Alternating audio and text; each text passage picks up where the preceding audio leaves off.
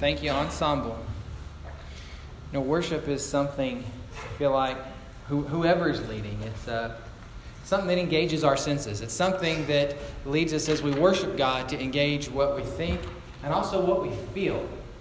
And this morning I want to talk to you a little about how our feelings have an impact in not only how we worship, but really how we understand God. We recognize what God wants for us and how we even strive to live as a result. I want to consider the role that feelings play in our overall commitment to God. And so the stereotypical question that's asked by psychologists or therapists in movies and on television, anytime someone shares something that's caused them grief or anxiety or frustration is, and how does that make you feel? I mean, that's what we ask, right? And if it's the stereotypical counselor, psychologist, they never really offer any feedback. The person drills on about how they feel, and then the psychologist will say, and how does that make you feel? And I think that's sort of become a stereotype because we have really emphasized the role of feelings in our current culture in recent years and recent decades. I think one of the things Michelle and I learned from somewhere, and I can't remember if it was premarital counseling or Dr. Phil, it was one of those things, is the importance when we're having a conversation, not an argument, a conversation, because we never argue, but the importance of saying using what's called I statements. Have you heard that? It's in pop psychology. Rather than saying to your spouse, you always treat me like trash. Say something like, when you do whatever you interpret them as doing is treating you like trash, don't listen to me or ignore me. Whenever you do this, it makes me feel like this. Or I feel, if you're going to put it in an I statement, I feel sad or upset whenever you do this. And that's not a fix-all to all relationship problems, obviously. But at the very least, it avoids that knee-jerk reaction that you might get when you turn to your spouse and say, you always treat me like trash, right? It frames things in a way that you understand a little better. On the opposite problem, the thing that we can get into is that when you start talking about feelings, they're subjective, right? And so if you start using feeling statements to describe things that are, may have some objectivity to them, you can get into trouble. Because it's one thing to say, I feel like you might be upset at me. That's kind of subjective. The person may or may not be upset. But it's another thing to say, I feel like you need to do this or that. I feel like you need to wash the dishes more. Well, that's a feeling, and that may or may not be true. The other person may wash the dishes a whole lot. So there's some subjectivity there. And if you bring it to its logical end, if you really want to, kind of illustrate that point, you could say to your boss, well, I feel like I need to take a vacation. And your boss might say, go ahead. I feel like you need another job. And so that's, at this point, we've pushed it so far to where it's kind of ridiculous. But you get the idea that just because you feel a certain way doesn't necessarily mean you get to act a certain way. Imagine a lawyer talking to a jury and saying, well, I just feel like the guy's guilty. And the lawyer might feel that way. They might have a strong hunch, but it has to be something else. The feeling can be there, but you have to have something else to go with it. And so how does that connect to our relationship with God? Well, I mentioned in recent decades, we've really sort of emphasized feelings. And feelings are good to emphasize, but we've overemphasized them to some extent. Even I say way back, but for some of you it's way back.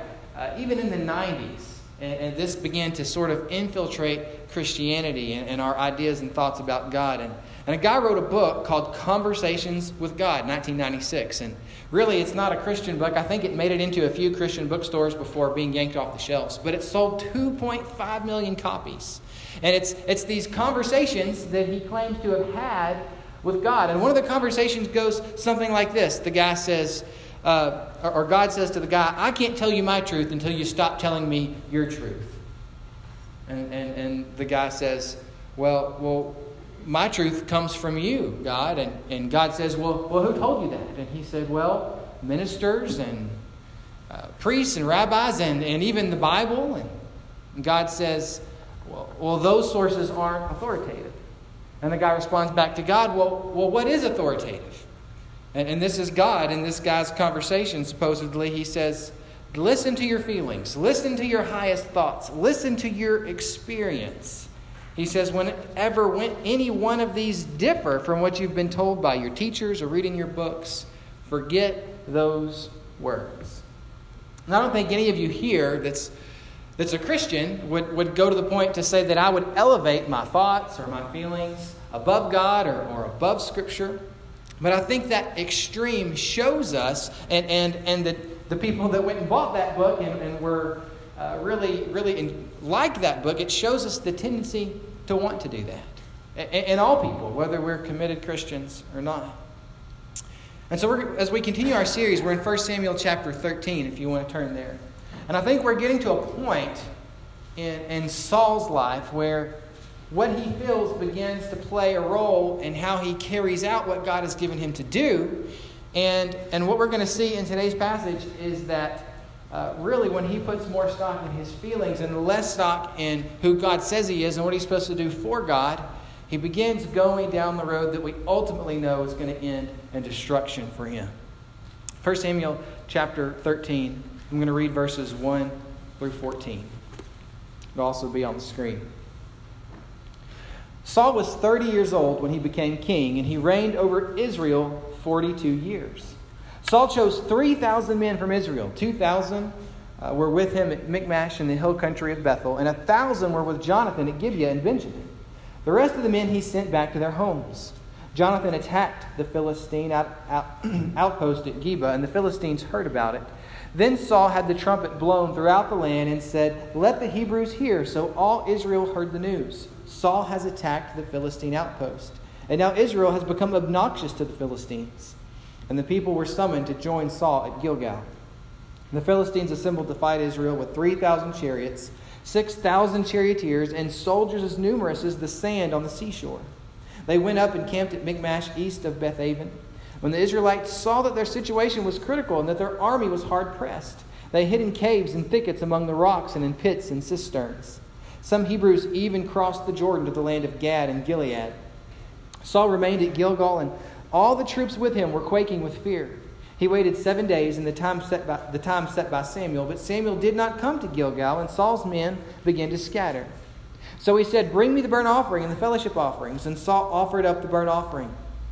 Just as he finished making the offering, Samuel arrived, and Saul went out to greet him. "What have you done?" asked Samuel. Saul replied, "When I saw the men were scattering, and that you did not come at the set time, and that the Philistines were assembling at Michmash, I thought, now the Philistines will come down against me at Gilgal, and I have not sought the Lord's favor. So I felt compelled to offer the burnt offerings." "You have done a foolish thing," Samuel said. "You have not kept the command the Lord God gave you. And if you had, he would have established your kingdom over Israel for all time. But now your kingdom will not endure. The Lord has sought out a man after his own heart and appointed him ruler of his people, because you have not kept the Lord's command." Saul felt compelled, we just read in verse 12, to offer a burnt offering that he knew he didn't have authority to offer. That wasn't his to offer. And his mistake wasn't feeling compelled to do that as much as it was acting on that and doing that. And so like Saul, when we only follow our feelings, like Saul really and the Israelites, we become susceptible to fear. Fear is, and it's interesting to note how fear changes as we age. And you can imagine the fears that Saul had before he was king versus after he became king. And I think about the fears that I had as a little kid versus the fears I have now. I lived immediately next door to my grandmother for a while. And we had the houses on our little dead-end street were not that far apart. And so we had this little path that we walked from our house to her house. And it was worn. You could see where people walked. And I just wore that path out back and forth all the time. And I remember sometimes during the summer, during months like this, when I didn't have a lot to do the next day, I had a fun grandmother, and she let me stay at her house, and we'd stay up watching movies when I could sleep in late the next day. And of course, that would put me traipsing home late at midnight or something, and I would get I remember getting halfway between her house and my house, and this was at 9 or 10. I was an older kid at that point. But something just sort of snapping in my mind in the darkness and thinking, oh gosh, what if someone's following me? It was a ridiculous thought, but you remember just being in the dark, there weren't a lot of lights out, and it was late. Or what if that boogeyman that I saw in that movie is behind me? And I would take off running from that midpoint and just hightail it into my house. And if by chance my parents were still awake, they would be sitting there and sitting on the couch, and they'd look at me and they'd kind of grin, and they'd say, well, what are you running so fast for? And out of breath, I'd say, I just wanted to run.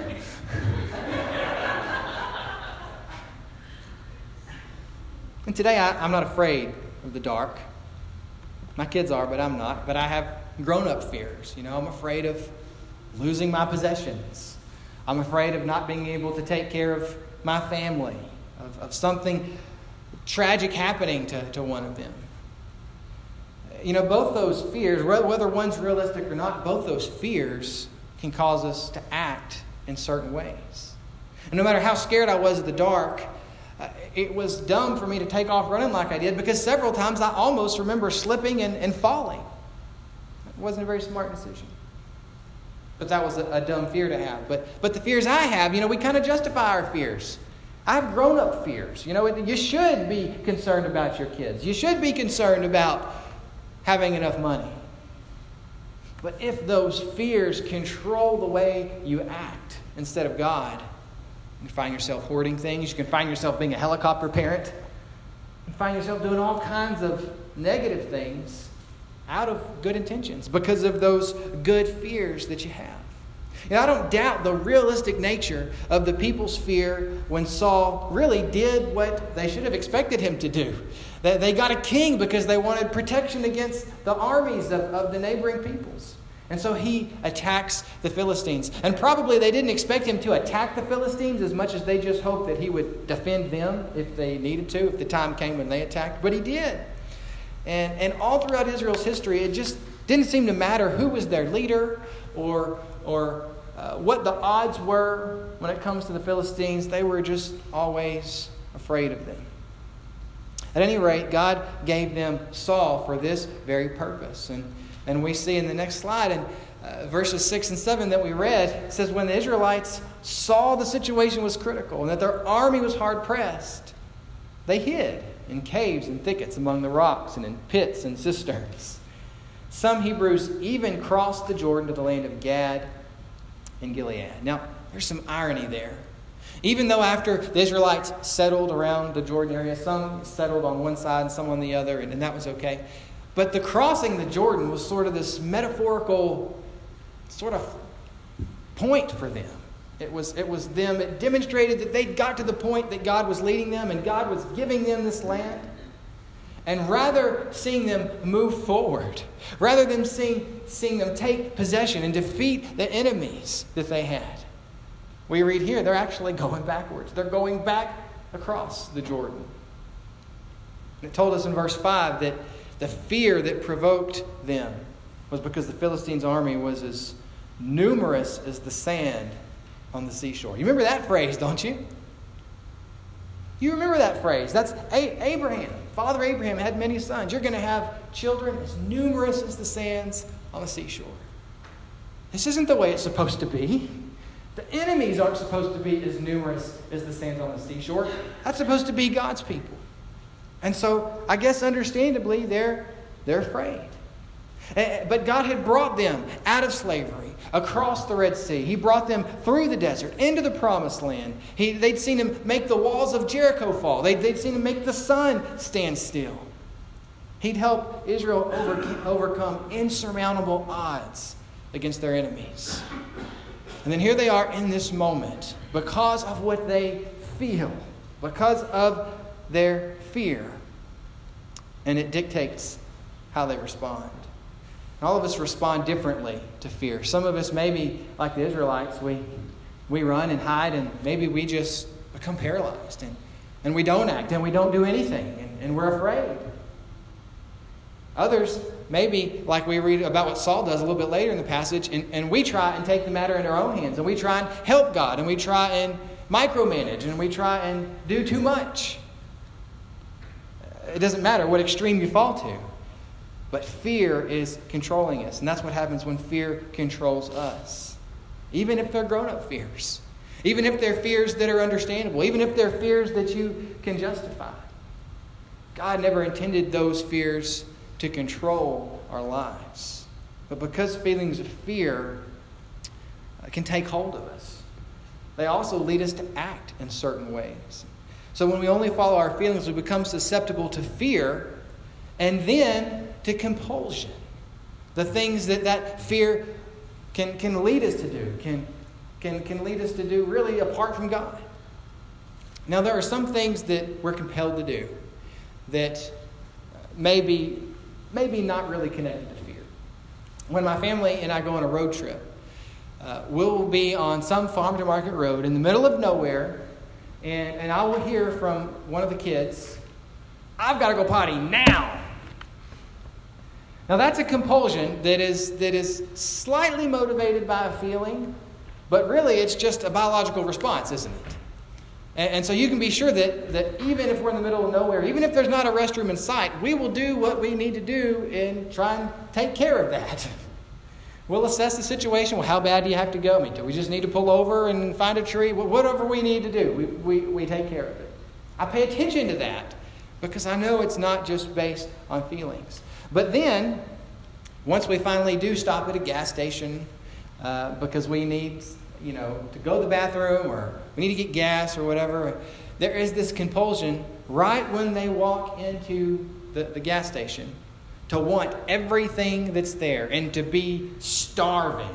Even if they just had a chicken nugget Happy Meal, to walk in there, "Oh, I want a hot dog, I want a snack cake, I want a donut, I want to wash it all down with a Mountain Dew." And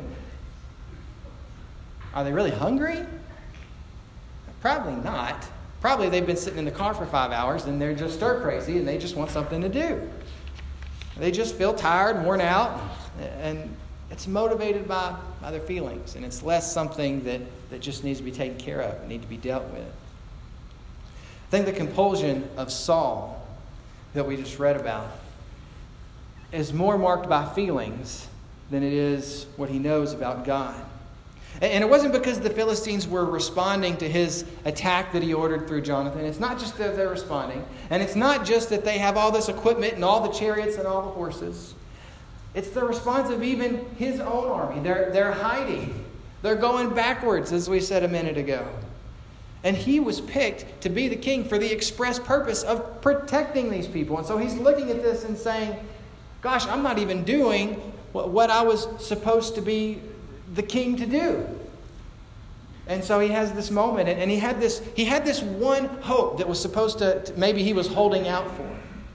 Samuel told him in 7 days he's going to meet him, and he was going to have what we might call it an installation ceremony. Back in chapter 10, verse 8, he was going to perform sacrifices and offerings, and he's going to tell him what to do. It was going to just sort of be his inauguration, you might call it, as a leader. And so he waits the 7 days in the midst of this battle, and it doesn't happen. And he wouldn't have even known, probably, as the king. He wasn't a priest. He wasn't a judge. He probably wouldn't have even known what all was supposed to happen in that ceremony or what all Samuel had planned. But what he did know was that people like the Philistines, people like other neighboring armies, before they went into battle, they sacrificed to their God. That's what they did. And Israel made him the king so they'd be like other nations. And so we read verse 12. I thought, now the Philistines will come down against me at Gilgal, and I have not sought the Lord's favor. So I felt compelled to offer the burnt offering.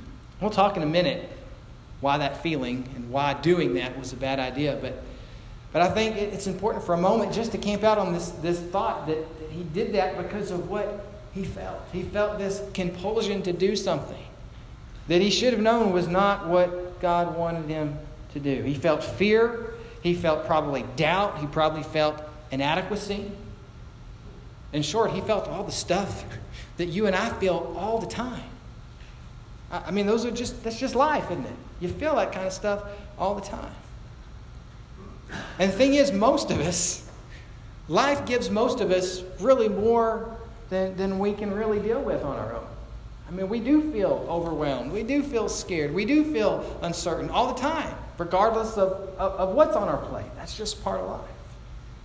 But the thing is, we take those feelings, and they can either dictate how we feel, or we can turn to God and say, this is what we know in spite of these feelings. I think if you look at the things you struggle with, at the feelings that you have, and the tendencies sometimes that you have, and what's causing that, if nothing else, that can get you to stop and think, well, is this something I need to do for God? Is this something that is a good idea? Is this just something I'm feeling? Whether it's a struggle you have about talking about people behind their back. Well, what is it about the way you feel that makes you do that? What is it about your own securities, about your own inadequacies? If you struggle with lust, and I think it's important to consider, well, what is it about yourself? Well, what are you trying to feel with that sin? If you struggle with just being angry a lot, what's the core of that frustration? What is it that's just not right that makes you consistently feel that? And if we allow those feelings to go unchecked, as they did for Saul, they lead us to disobedience. So when we only follow our feelings, we become susceptible, ultimately, to being disobedient to God. And so why was Saul's sin so disobedient? Other than the fact that he was just doing something that wasn't his job. I mean, he was the king. He wasn't supposed to be doing that, really. He claimed he was motivated in verse 12 to seek God's favor. And when he claims that, he's ignoring the fact that nowhere in the Old Testament does it say in order to just approach God, you have to perform a sacrifice. It doesn't say that in the Old Testament. There are certain sacrifices prescribed for certain things. But just to approach God, just to approach Him and make a request for His favor, you don't have to perform a sacrifice. Verse 13 on the next slide says, you've done a foolish thing. This is his sort of conversation with Samuel about the whole deal. You've done a foolish thing, Samuel said. You've kept the command the Lord your God gave you. You have not kept the command the Lord your God gave you, sorry. If you had, He would have established your kingdom over Israel for all time. What a tragic sort of epitaph to go, to kind of put on him as we look and ultimately know what happened to him.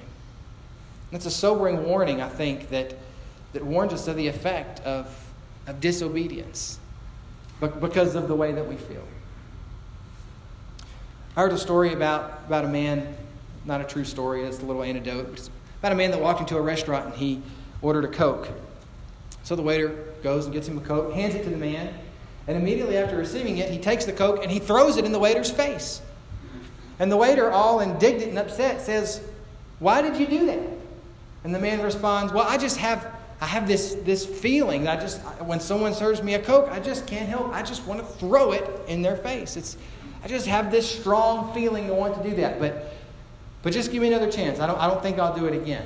If you give me one more chance." And so, waiter goes and gets him another Coke. He gives it back, brings it back to him, and immediately he throws the Coke in the waiter's face again. And frustrated, the waiter said, "Look, it's all over my shirt. Now I have to change my shirt." And he apologizes profusely. He says, I'm so sorry. I've just got this strong compulsion, this feeling to do that, and I know I need help. I tell you what, I'm going to go and I'm going to get help. So a month later, the man comes back into the restaurant, and the waiter recognizes him, and he says, I remember you. And he goes, "No, I promise. I went and I spoke to a psychologist, and we met for several intensive sessions, and let me tell you, I'm cured of my feelings." He says, "Okay," and he sits down and he orders a Coke. The waiter goes and gets him a Coke, brings it back to the man, and immediately he throws it in the waiter's face again. And he said, "I thought you said you were cured." And he said, "I'm not cured of the compulsion, but I'm cured of feeling guilty about it." And that's ridiculous. That's a ridiculous, goofy thing that no one would ever say or do, but it's effectively what we do when we justify disobedience because of the way that we feel. And so the question that leads us to this morning is, what should we follow? I've told you so far what not to follow. So the question is, what should we follow? And the answer is in the next verse, in verse 14. It's in Samuel's response to Saul. He tells him, but now your kingdom will not endure. The Lord has sought out a man after his own heart and appointed him ruler of his people because you have not kept the Lord's commands. I think one of the reasons that we fail to seek God's heart, in other words, what God wants for people, is because we forget what that even is. We forget that that's actually a good thing. We think, well, God just wants me to be obedient and obey all the rules and be, kind of a boring person. But when you think about what God's heart is for people, from the whole perspective of Scripture, God has a heart where He really wants our very best. There's this passage in the Jesus Storybook Bible. It's the Bible I've shared with you that I've read to Emily and Luke.